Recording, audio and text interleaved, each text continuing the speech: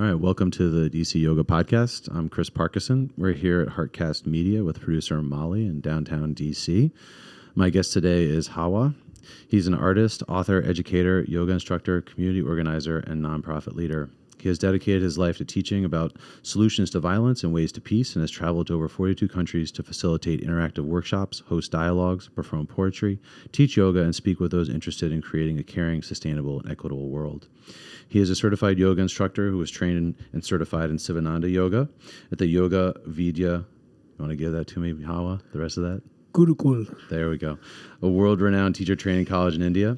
He holds a second certification at Jivamukti Yoga School and also holds a certificate from the Center for Mind, Body Medicine, and Trauma Relief and Healing.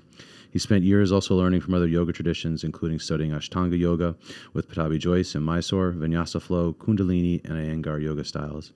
He maintains a Vipassana meditation practice and practices Kung Fu, specifically training in Shaolin, Bagwazang. there we go, and Tai Chi styles. In 2000, Hawa co-founded One Common Unity, a nonprofit that supports a movement for peace, education, and the building of a nonviolent culture through music and art. Over the past 18 years, OCU has worked with over 25,000 youth and families from around the nation. How you doing, Hawa? Feeling pretty good. That's awesome, Feeling man. pretty good. How you doing? Good. For those of you who want to learn more about Hawa, his website is hawa.us, and you can find out more about him and all the really outstanding work that he's doing around the country and in the DC community. Let's start, I guess, with let's start at the beginning. This is one of the questions I commonly ask my guests. Do you remember your first yoga class? The beginning. Wow. Your first ever. I was just feeling my toes in the beginning. Incubating in the womb, getting warm. I was probably in Shavasana, lying in a pool of primordial jelly, fluid substance. The beginning. How far back do you want to go for the beginning? You want to go to childhood? Do you want to go to when I started teaching? Do you want to go to when yoga first got introduced into my life? Yeah, let's start with that. All right. So when I was young, I spent a lot of summers in India. Mumbai was my second home.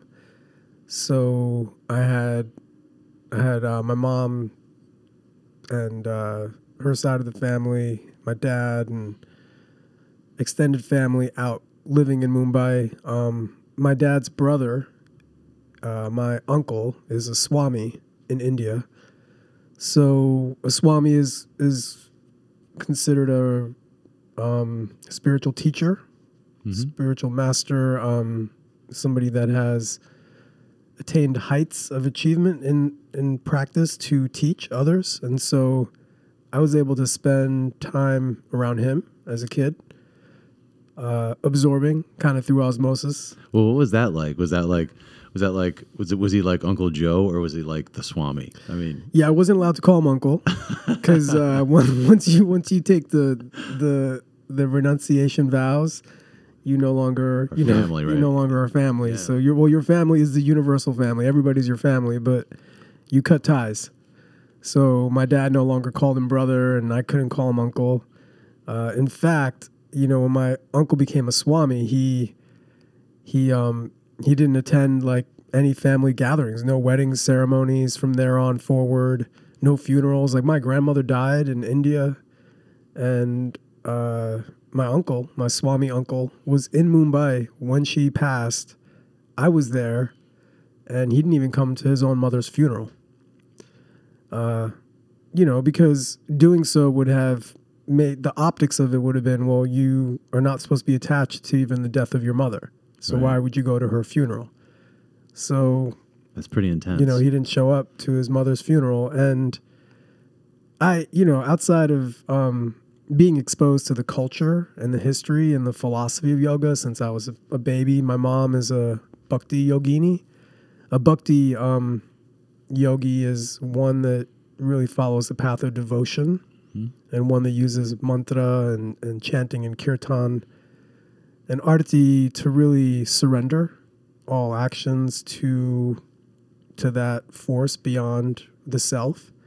So I, since I was a baby, I had Hanuman on my, on my walls, and Durgama, the six-armed goddess sitting on the tiger, and Ganeshji, the elephant god. And I mean, these deities were the deities I grew up with. When I was a kid, I heard the stories of Krishna and Shiva, and I mean, this was a part of my childhood. That's amazing. So I think, being exposed to that as a kid was a distinct advantage to those that are being exposed to yoga in their 20s and just kind of learning about Hinduism and kind of the way Hinduism has co-evolved with yoga, which is how I like to describe it to others that are learning about the traditions.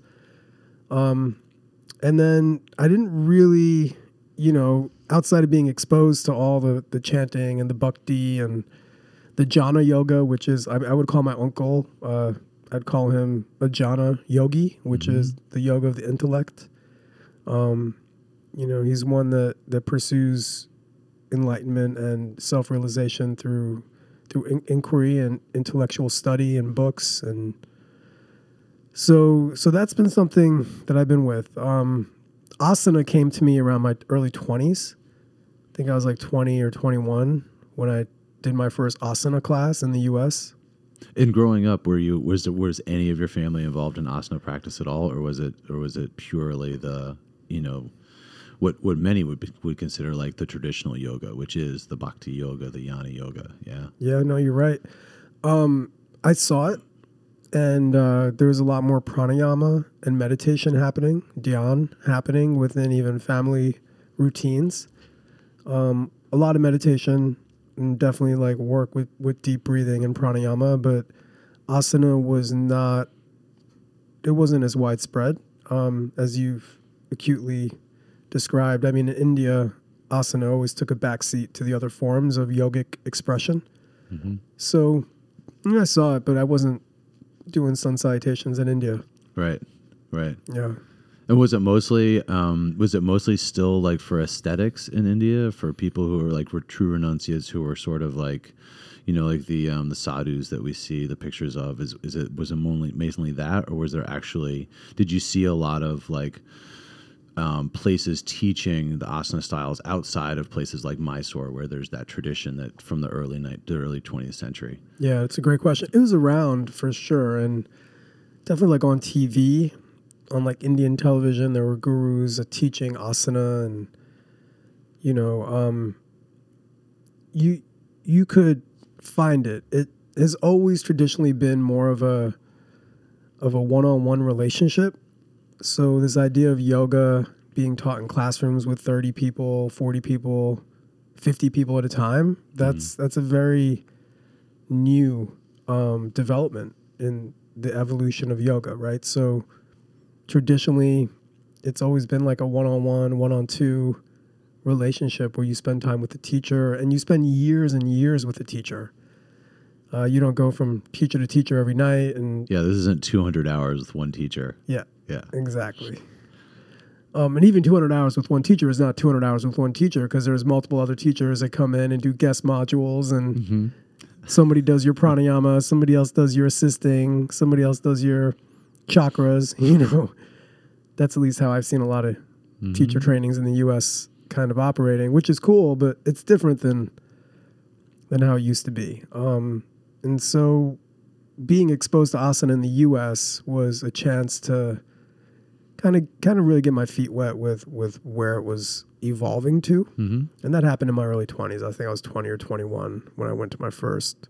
It was my friend too, is my buddy, and he was just trying to get me to come to yoga. And I was like, I ain't going to no asana class. I was playing soccer and I was lifting weights, and it's like, that's not for me, That's cool. Do you remember the class? Do you still remember the class? I do. I remember it. It was at Results Gym. Really? On U Street. Really? I don't know if Results is still there, but that's... No, it's Vita now. That's where it's the same space. Yeah. But yeah.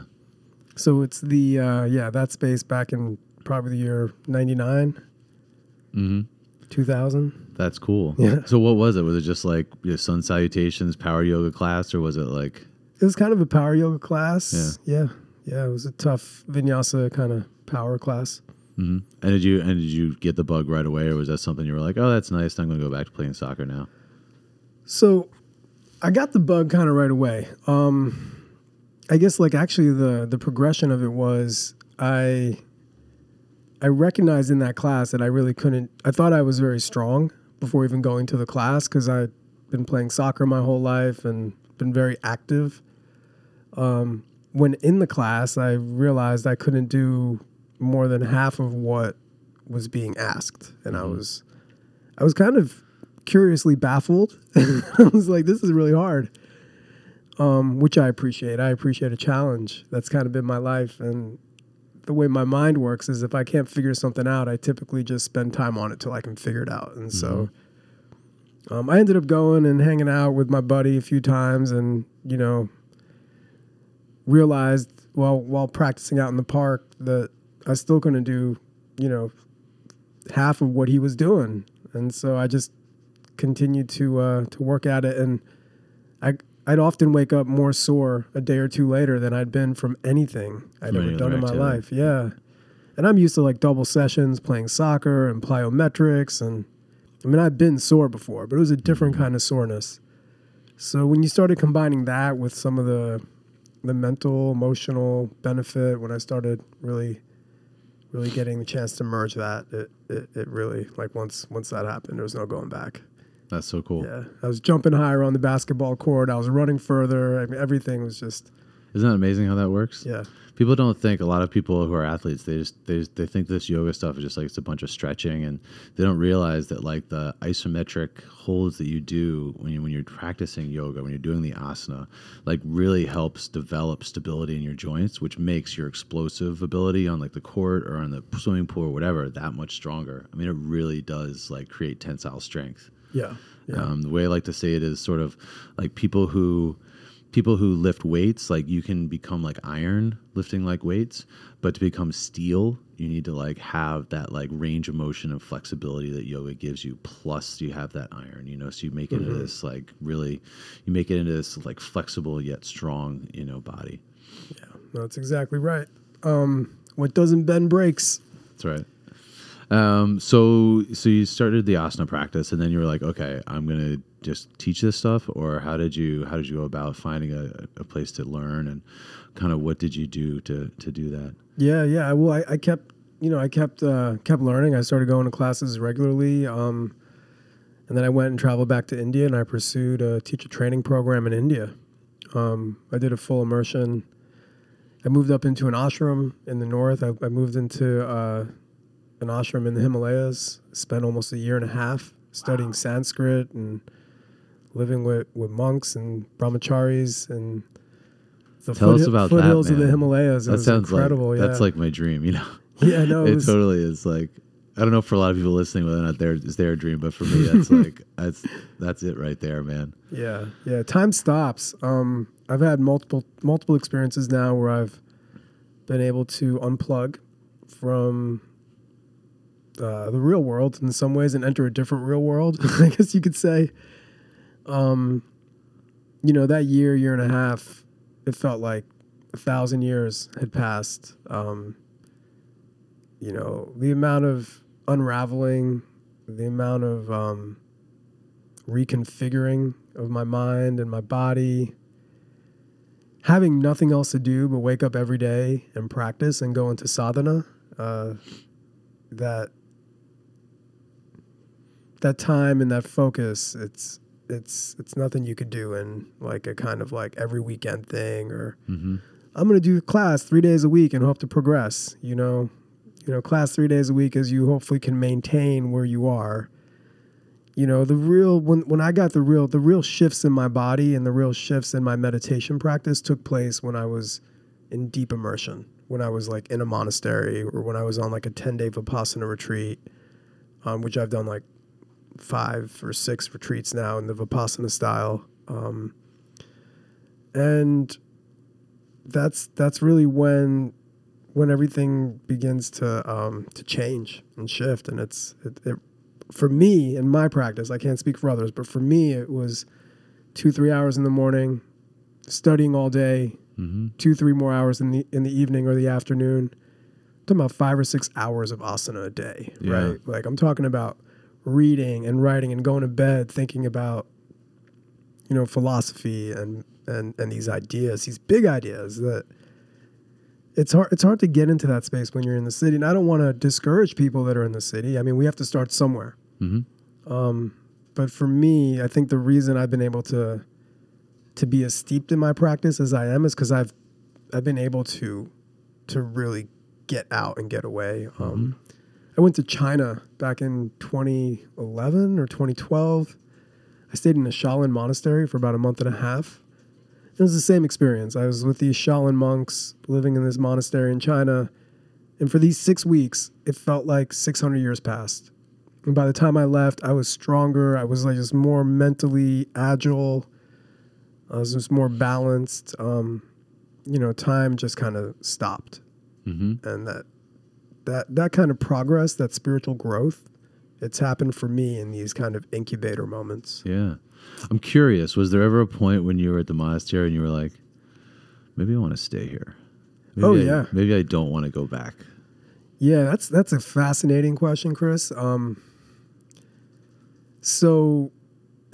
is kind of like my own personal dilemma. I think my lifetime dilemma. I think I've always like walked these two worlds. I think a part of my being is it's an ascetic monk that is completely introverted and living in a cave and unplugged from the world. And then after like close to a year and a half, a part of me was yearning for and missing the opportunity to engage in the world in a meaningful way. Ultimately I came back to dive back into my work of service. I didn't feel complete. I didn't feel whole. Just being so hyper-focused on my own personal growth. Did it feel a little selfish in a way? It never felt selfish, and I'll tell you why. It didn't feel selfish because I do what I do today because of the time I took to go through my own process. Do you know what I mean? Mm-hmm. The clarity, the self-realization, the stability that I've cultivated in my own spiritual life was possible because of the time I took. If I didn't take that time, I wouldn't be able to show up in the world the way I do right now. So no, it was never felt selfish. There were moments where I felt ready. Right. And when I started to feel really ready, that's when I came back. Do you know what I mean? Yeah. And I was like, I'm really like, and it wasn't that I wasn't engaged in the community work before I left. I was a teacher. I was just giving birth to a nonprofit organization, I was really involved in community work anyway. I was an activist. I was on the front lines of anti-war demonstrations and organizing prison industrial complex marches in DC. So I was really active, but at that time in my life, I was kind of activated by animosity and anger. Yeah. There's a lot of that righteousness. Yeah. That so often turns into like bitterness and yeah. Exactly. Bitterness is a good way to say it. I mean, I was angry at the system. I was young. I was in my early 20s, right? Just out of college. Feeling really frustrated with the systems of the world, with like racism and oppression and violence. And so the time I took away was really critical because it shifted me from this reactive sort of bitter reaction to what was happening in the world to coming back to lead with love, right? To lead with compassion, to lead with kindness. What does that look like?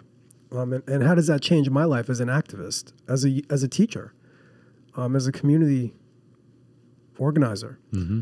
So those are the things that I was fortunate to unravel during my time away. There's a big difference I like telling people because anger is a great motivator, right? It motivates people to do lots of things. But I always find that if you're motivated by things like anger and bitterness and resentment, that even if you get your way, it never really turns out the way you want it, right? That reactiveness causes a blindness in you that prevents you from actually making the change you want to see. Whereas when you come from a place of like gratitude or love or forgiveness, that it's that old karma yoga saying, right? That you have the right to work, but not the fruits thereof. Yeah. Right. So if you're coming from that place and you're doing good work because it's good to do the work, not because you want to see a certain result, you're much more likely to be graced with a result that works out. Right. Yeah. So many times I see people so angry, and I'm like, your anger itself is prohibiting the change. Mm-hmm. Right. It's the anger. It's not the racism. It's not the violence. It's not any of it. It's the anger that causes it, you know? Yeah. So I think that's, it's fantastic. Everybody's got to learn that at some point, I think. At some point. Yeah. So tell us, so you basically started working in the community right after you got out of school then. You put together a nonprofit and you started doing things. I did. I actually started, even before I left school, I was, I left school after my sophomore year in college. I dropped out for a year. I wasn't really feeling inspired by college. The learning and what I was learning, I just didn't feel challenged by what was happening. I was also having some sort of tough dynamics with some friend circles. I was definitely involved in, partying hard, to say the least. A lot of drugs, a lot of alcohol, all of it sort of surrounding my first 2 years of college. My roommate was a full-blown alcoholic. I was taking care of him and partaking with him every night. I just felt like I was kind of lost. And it gets super repetitive, doesn't it? It does. And you know how drugs and alcohol go. At some point, you end up having fallen outs with all your people because everybody's wasted all the time and you can't remember half the things that are going on. And so some of the people that I thought were my best friends were no longer my best friends. And, it just was spiraling. And I didn't feel really connected to what was happening in the academic world. And I didn't feel connected to what was happening in my social world. And so for a convergence of reasons, I just said, I'm gonna leave. I'm gonna take some time away. And so I left school for a year, and I was trying to figure out what I wanted to do while taking this time away. And I learned about this AmeriCorps program that they were offering. It was a new initiative that came out of the Clinton administration, and they were piloting something with Heads Up was the name of the organization, and they were taking an inaugural class of 10 AmeriCorps members, and I threw my hat in the ring and applied. I think ultimately I got selected because I was a guy. I think out of the 10 people, there's only 3 males. The rest were women, and I think the 3 males that were there were the only 3 males that applied. So, and this is something sadly that kind of defines the space of engaging in like community work and teaching and the nonprofit world. I think we'll see it more heavily influenced and driven by the energy of women than men. And so regardless of whatever reason I got into the program and I moved right behind Malcolm X Park at the bottom of the hill in a little apartment building. I started to go and travel to Southeast, to Anacostia. Had you grow up in D.C.? No, you didn't grow up in D.C. I grew up in New Jersey. That's what I thought. Yeah. I thought I remembered that about you. Yeah. Love it. Love New Jersey. Love it, brother. The continent of. The greatest continent in the world. It is. It's a special place. People that hate don't know. It is. It's great, man. You know? I really do. I'm really happy that that's a place I could say I kind of did all my schooling as a kid. And again, as I mentioned, I'd spent summers in India and Mumbai. But I came to D.C. for college. That's what brought me to D.C. And next thing I knew, I was in Berry Farms, Southeast D.C., 5 days a week, tutoring 3rd and 4th graders after school. Yeah. And doing work around reading, literacy, math. Built a community garden in the back there next to the pool. There was like crack needles everywhere. I'm talking about 98. Was that like the first time you've been exposed to stuff like that? At that level, yeah. Yeah. Berry Farms was I mean, Berry Farms then was considered one of the murder capitals of the country. You know, D.C. itself, that's why it used to be called the Washington Bullets, you know, the basketball team, because there's so many bullets flying all around the city. It's real. I mean, the struggle was real in D.C. And for me, I mean, I saw violence in India and Mumbai, and I saw poverty in India like nothing I've still ever seen in America, even in Berry Farms. No running water, you know, electricity for 2 hours a day, no refrigerators, like, you know, just like extreme poverty. Poverty that I saw extended family trapped in, but also poverty on the streets when I would walk out the door. But then going to Berry Farms and being in Southeast DC, it was a different kind of poverty and violence. A real wake up call for me. Never, you know, to that point in my life experienced that kind of violence. And what I was being charged to do, I couldn't do. I couldn't tutor math or English. I was spending all my time breaking up fights. Right. You know. So I that year was really transformative in my life. It really woke me up to one of my passions, which is to teach. I love teaching. Yeah. And so I ultimately went back to school. I finished and graduated from college and started a nonprofit organization, and you know, got a job as the director of Peaceable Schools in DC's largest public high school. That's cool when you get that direction set, and you're like it comes into clarity, right? That professional direction. You're like, this is what I have to do, and I'm gonna make it happen, right? Because I think a lot of people, or at least I went through my life not finding a direction for my professional life. When I found yoga and I found what it did for me, I knew I wanted to teach it for a living. I knew I wanted to be around yoga every day of every moment of my life. Yeah. And it became so clear to me that I wanted to do this, that when I do things, people frequently say like, oh, you know, you put so much effort into it and it was incredibly hard. And I'm like, no, you don't understand. Like, I have to do this. Like, this isn't like, and it's not an option. Like, I'm doing this. So to have that kind of clarity is powerful, right? I mean, it drives you. Yeah. You know, there's no doubt. Like, you know, you're going to do it. Yeah, no, you're right. I mean, and I was coming up at a time in my life where, I had options. Like, I knew how to pass tests, right? Like, I could be book smart, and I was book smart if I wanted to be. I really made a conscious decision at a young age that making money was not important to me. You know what I mean? Like, me too. Yeah, I do. I do actually. And it's amazing to have that revelation, because I would say that we're probably part of a minority of people that, you know, that are able to think like, yeah, of course we want our basic needs met. We want to have some expendable income so we can like live a life we want to. But my life is not going to be driven by having to like accumulate as much money as I can into a bank account. I want my life to be driven by purpose.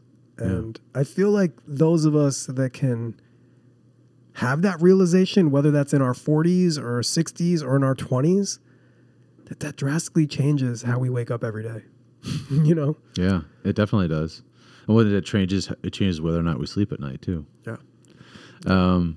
So at this point, you had the yoga teacher training done. Did you ever set out on a course where you were like, okay, I'm going to do sort of the standard yoga teacher course, which is I'm going to pick up 10 classes a week and I'm going to teach at these studios and I'm going to run around doing this? Or were you just so immersed in your own nonprofit that you really didn't have time for that? Like, kind of take us through like your beginnings as teaching the asana practice here in DC. That's a great question. So One Common Unity, which is the nonprofit that I co-founded with some friends back in the year 2000, for the first 12, 13 years, it was really a passion project. Mm-hmm. Our operating budget never really surpassed $150,000, $180,000, which means that we didn't have employees on salary. You know, we were doing a lot of great work throughout the city and throughout the country, but we were predominantly volunteer driven. And it wasn't how I could pay my bills. Mm-hmm. And so around that time, I also had a yoga teacher certificate at this point. I was, certified to teach yoga, and I found myself doing multiple different things in the world that were passionate, that I was also passionate about to make the ends meet. And one of them was teaching yoga. The other was writing books and getting on a speaking circuit. And I love doing like motivational speaking with youth groups and different conferences around the country. I started writing and I wrote a book.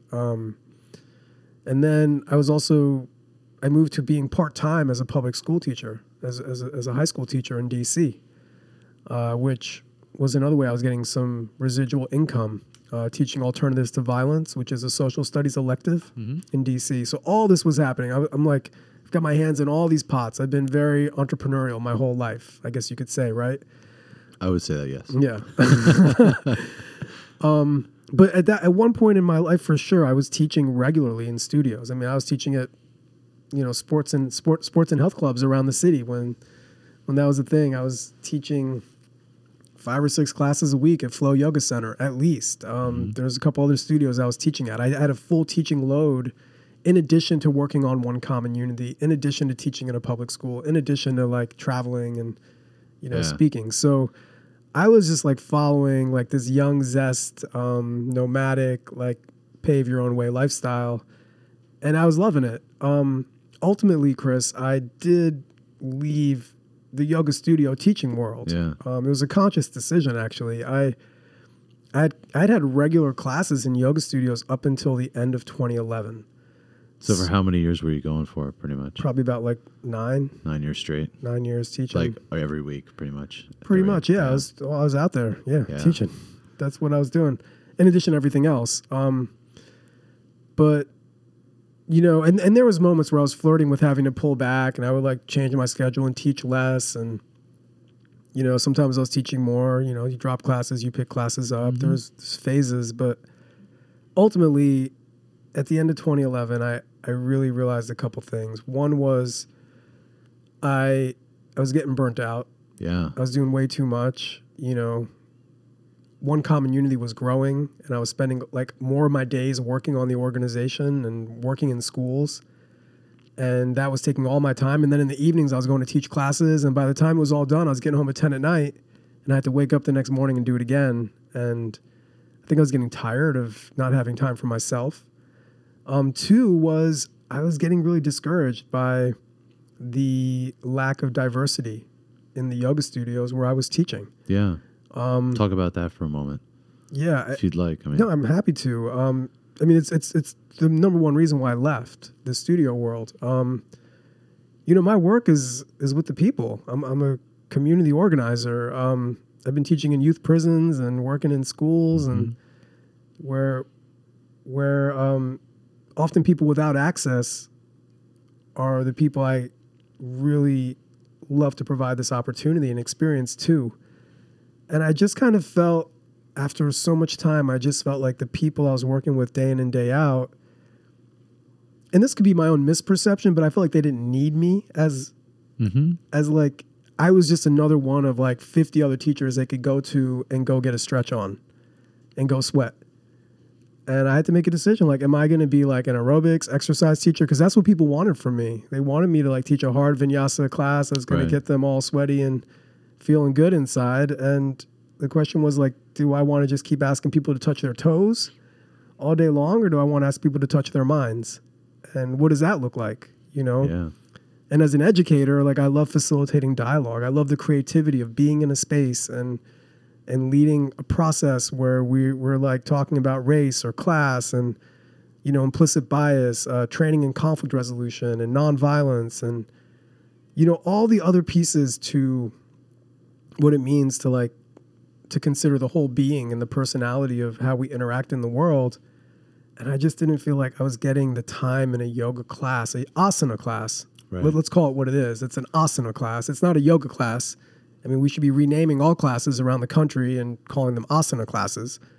And I wasn't getting the time in an asana class to like explore all these other pieces that were important to me. And I also just found that the clientele was really the same. There's a real lack of diversity in the yoga room. Predominantly all women.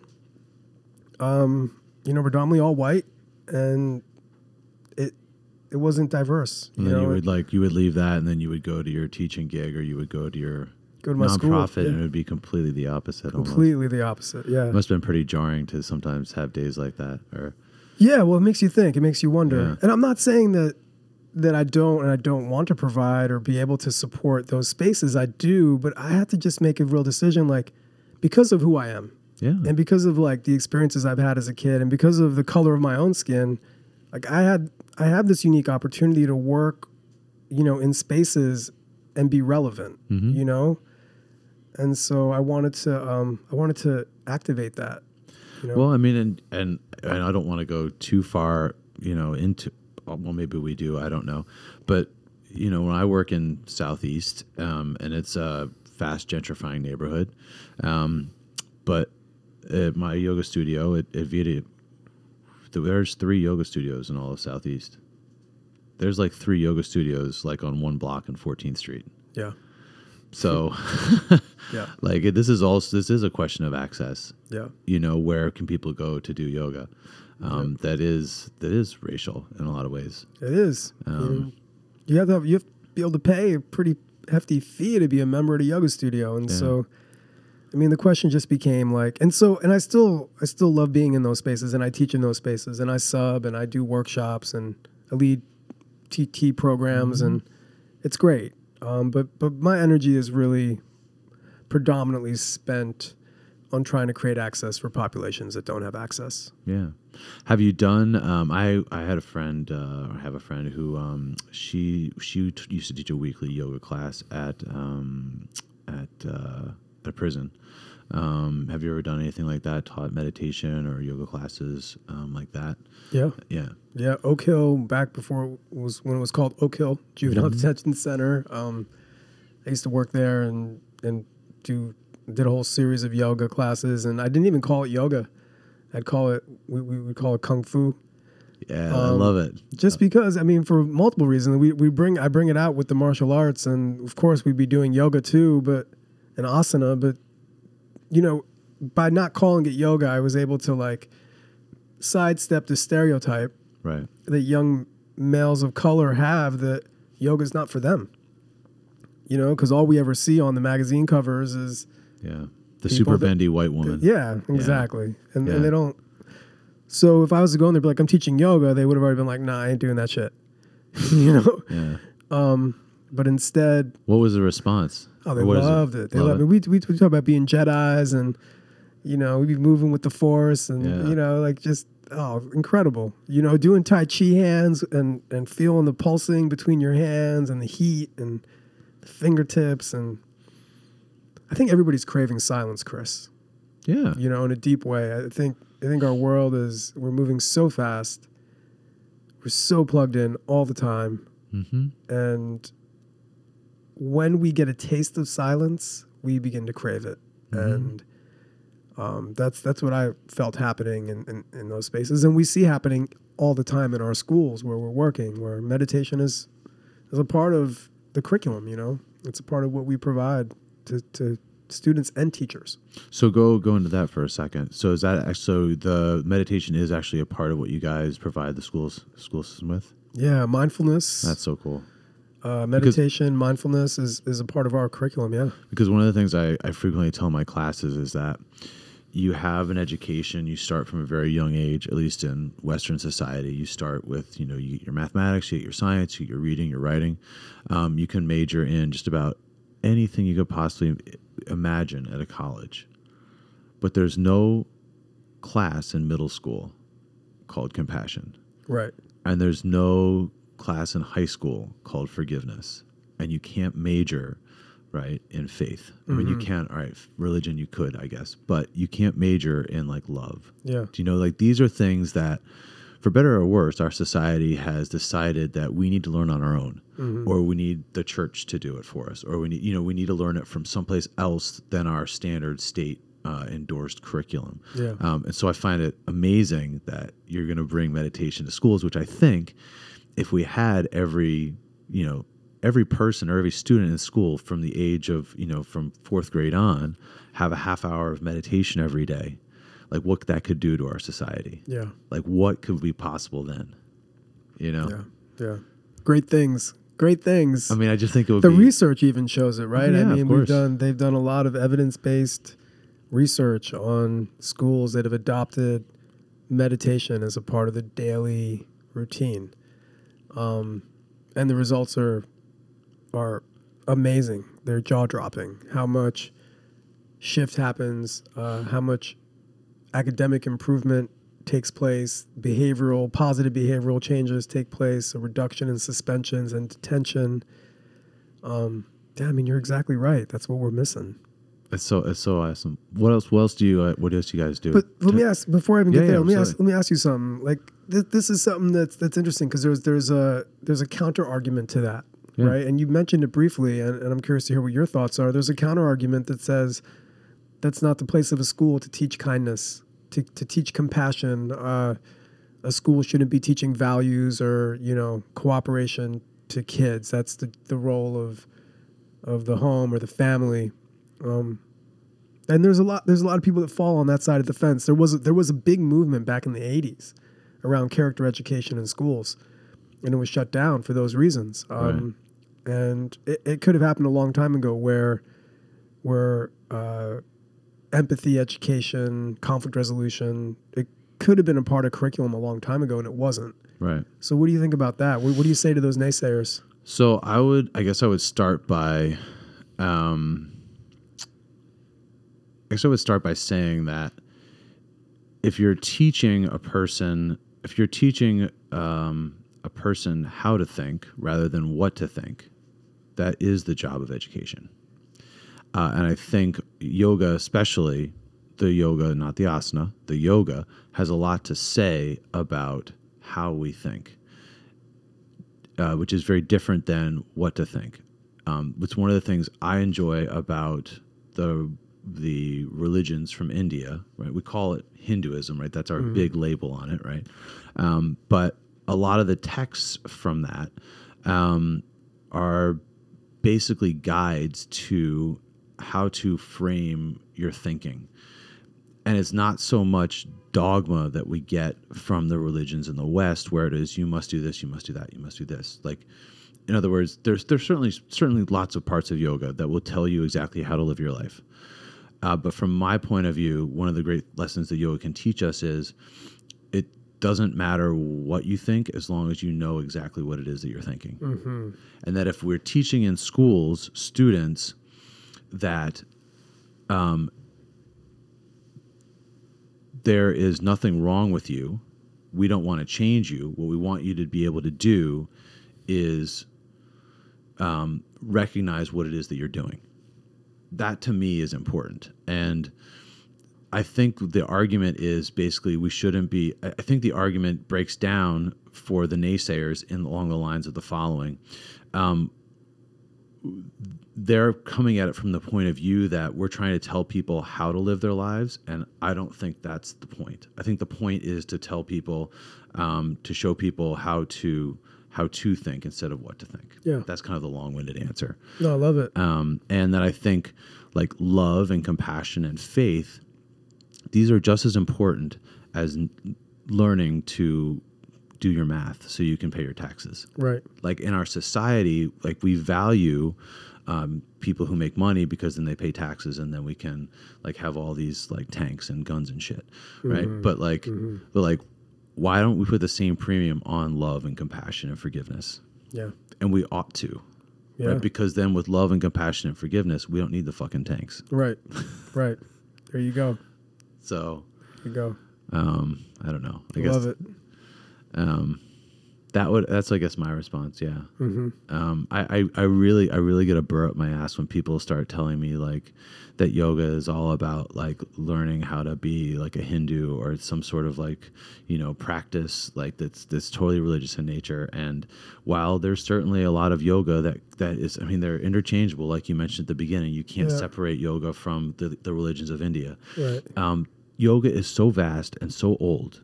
Yeah. We could not possibly say stupid things like yoga is just about learning how to be a Hindu, right? Right. It's just not there. Yeah. Well, and yoga predates all of that, and I think what's really important to remember is that yoga is a universal science and a universal understanding of interconnectedness, right? And when we start to confuse yoga with Hinduism, we've lost the ability to see how yoga transcends religion, which it does. It absolutely does. And one of the biggest anchors to any good yogi or yogini is a curious mind, a questioning mind, a self-critical mind.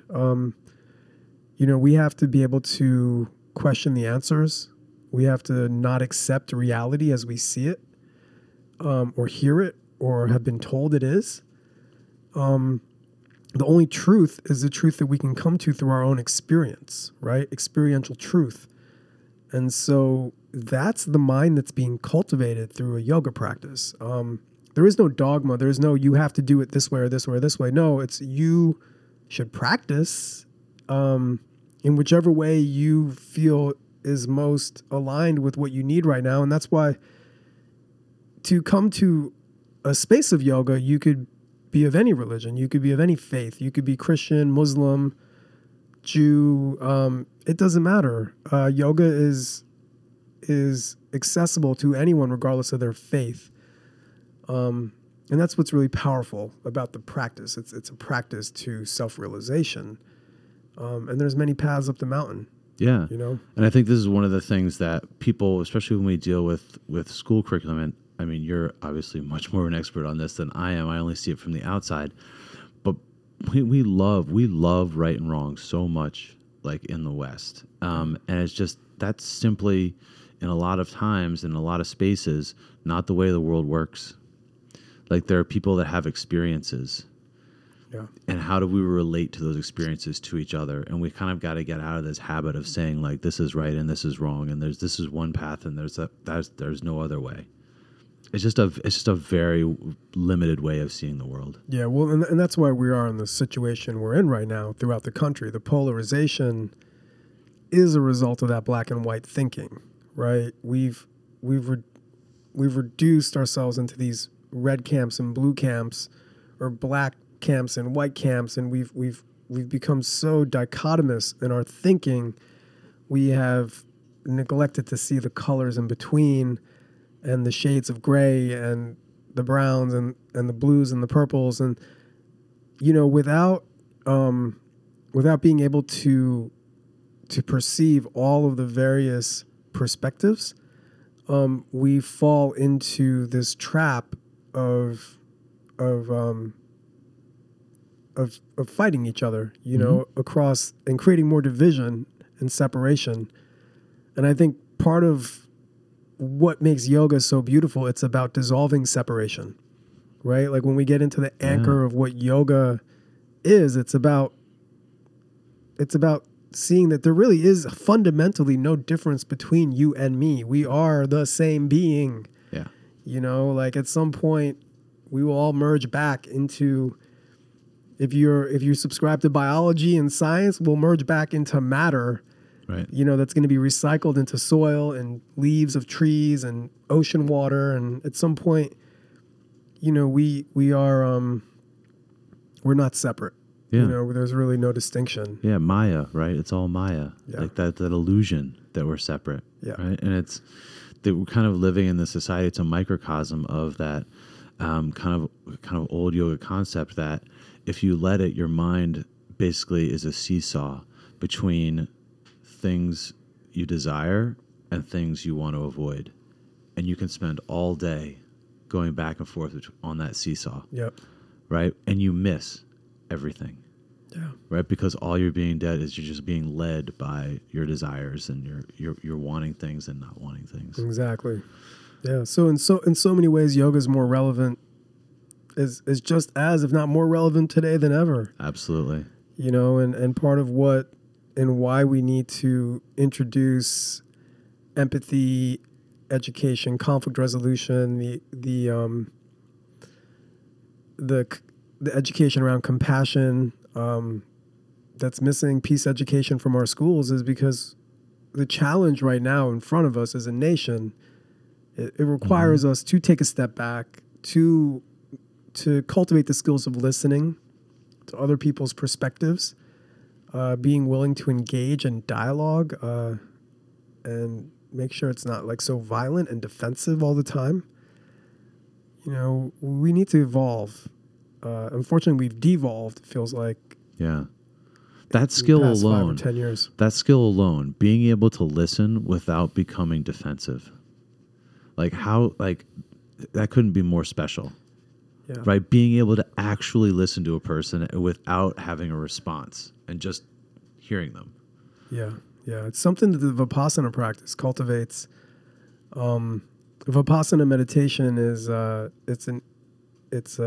technique of meditation that was passed down by the Buddha over 2,000 years ago, and it was preserved in Burma, in Myanmar, in one of its purest forms. There's a few lineages that kind of spoked out from it, but the Vipassana tradition and the Vipassana meditation practice is one that cultivates our ability to not be reactive, and to listen, right? And so how that expresses itself in meditation practice, if you're sitting still and you're not moving and you feel the need to move and you feel like you feel an itch on the side of your face and you want to move your hand to itch your face or to scratch your face, instead of scratching your face, you watch the itch.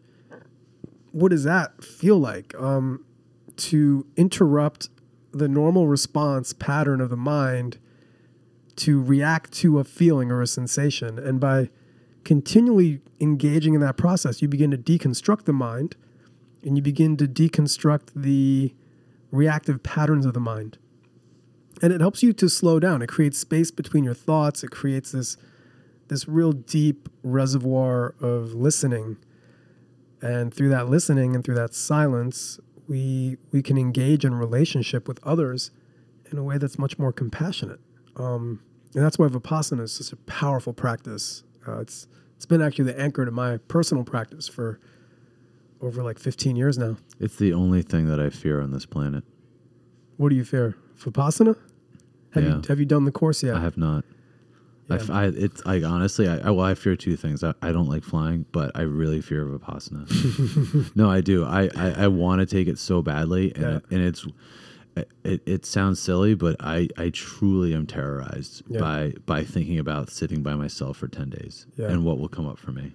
Yeah, and it's 10 days of silence too. So it's 10 days of no writing, no reading, ideally no eye contact with others. You are being guided through meditation for 10 days. It will probably be one of the hardest things you've ever done in your life.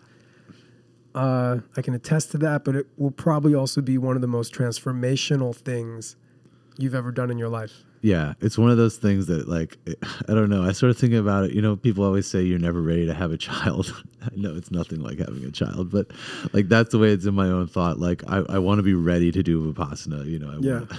Well, yeah, and same thing. You can't be ready to do Vipassana. Yeah, I mean, actually, you're better off going to Vipassana with absolutely no experience in meditation and just going cold. Yeah. That's how I did it the first time I did it. And I think the more we have that we're going to it with, the more ideas we have of what meditation looks like or feels like, it's a barrier to us just completely surrendering to the technique that's being taught to you.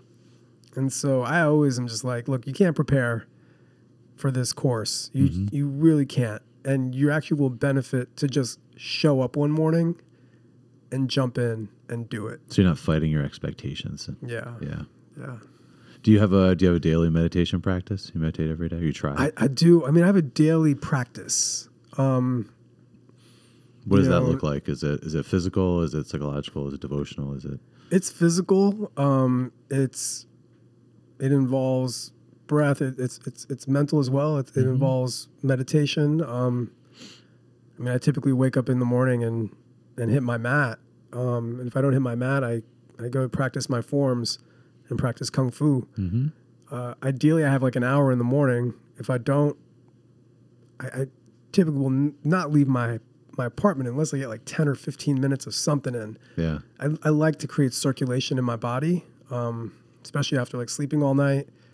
I like to be able to get my forehead down to my shins. Like that's when I know, okay, I'm warm enough to like go have breakfast, hop on my hands, jump into a couple of handstands. You don't got to be too warm for that. Right.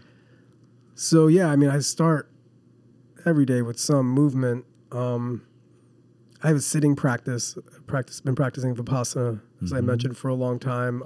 I will vary between 20-minute and 1 hour long sits, depending on the day and depending on the time I have in the day. I have a pranayama practice that I integrate also. So typically, I love to get 2 sessions in a day, one in the morning and one later in the day, in the afternoon. But I probably average between an hour to 2 hours of practice a day. That's cool.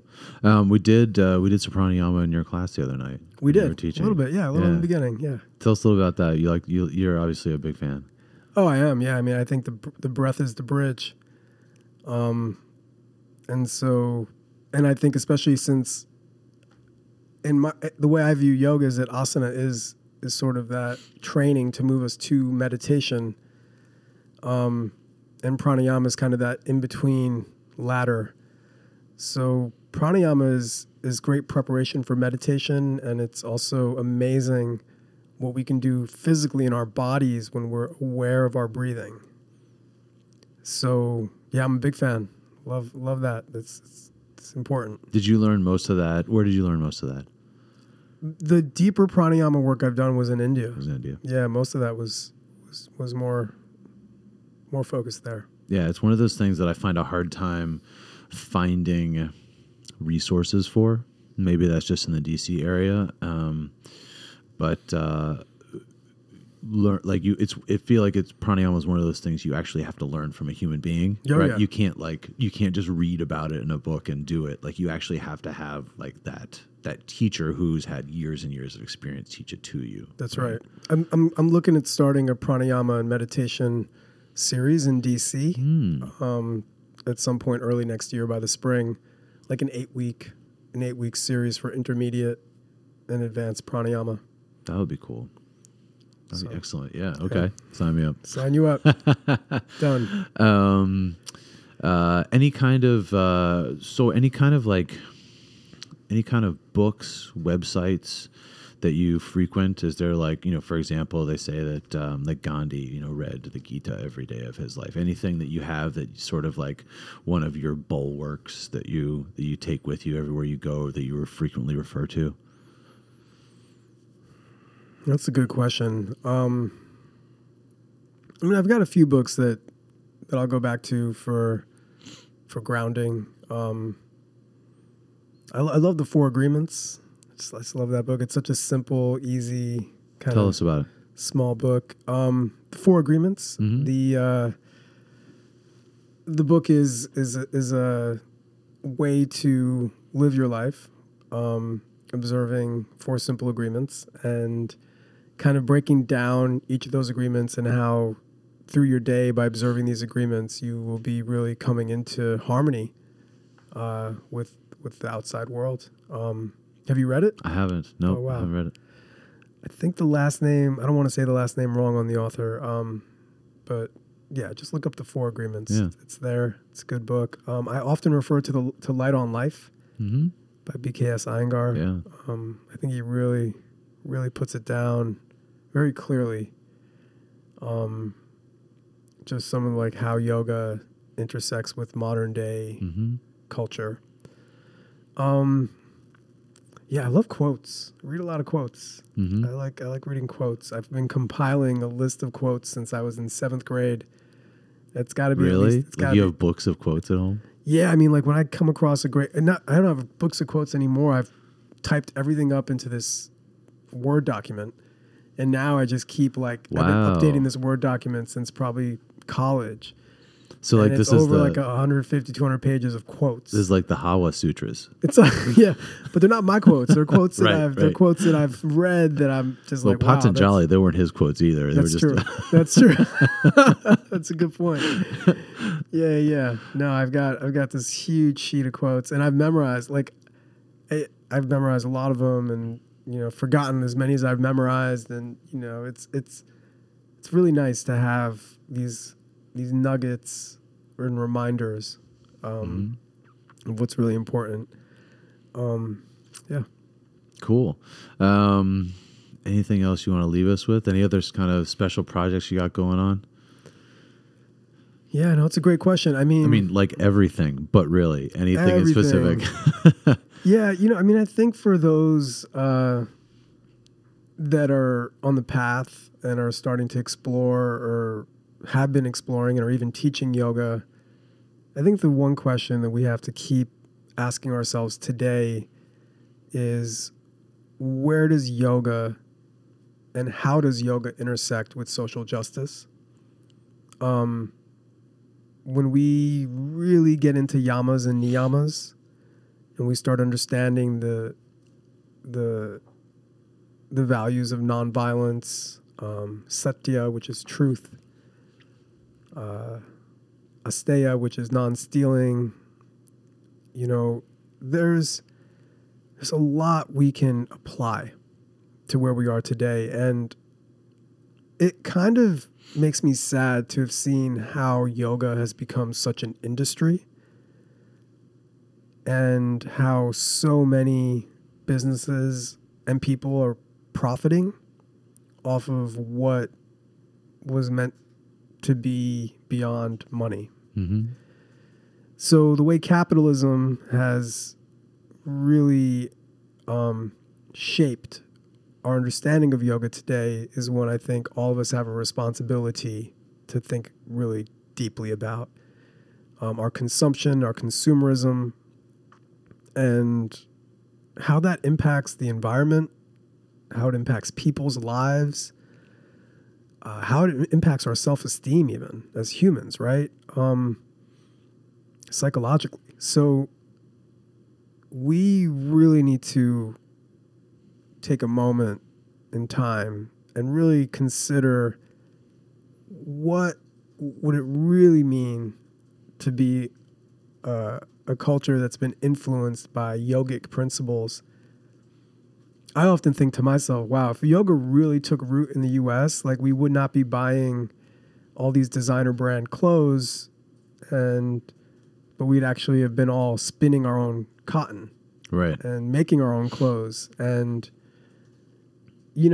we went in a totally different direction for whatever reason. And I think part of the responsibility falls on the teachers, to be honest, Chris. I mean, I think teachers, we have such a responsibility to transmit the authentic history of yoga.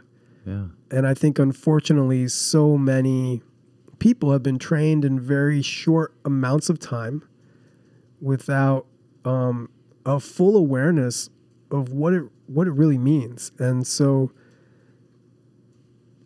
in that process, we have, capitalism, and we're all driven by basic needs and having to have a business and having to pay rent and having to make it in the world and compete with 5,000 other yoga instructors to fill your classes and fill your retreats and to like your post on Instagram, right? So having a lot of compassion for all of that and having compassion for all of us, myself included, I think it's really the question of our time right now as it relates to the world of yoga in the country and the world is, how do the yamas and niyamas, how will they really influence the next 50 years of yoga?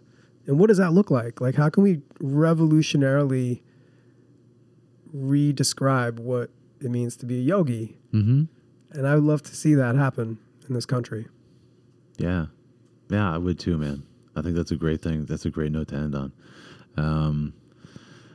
One thing's for sure, long after we're dead, yoga's going to be around. Yeah. It was great to have you on the show today, Hawa. That was my pleasure. I really appreciated being here. Absolutely. All right, you've been listening to the DC Yoga podcast with Chris Parkinson, and my guest today was Hawa. If you like what you hear, please give us a like on SoundCloud or subscribe on iTunes. If you have any questions for me, I can be reached at dcyogapodcast@gmail.com, and we'll see you on the next episode. Take care.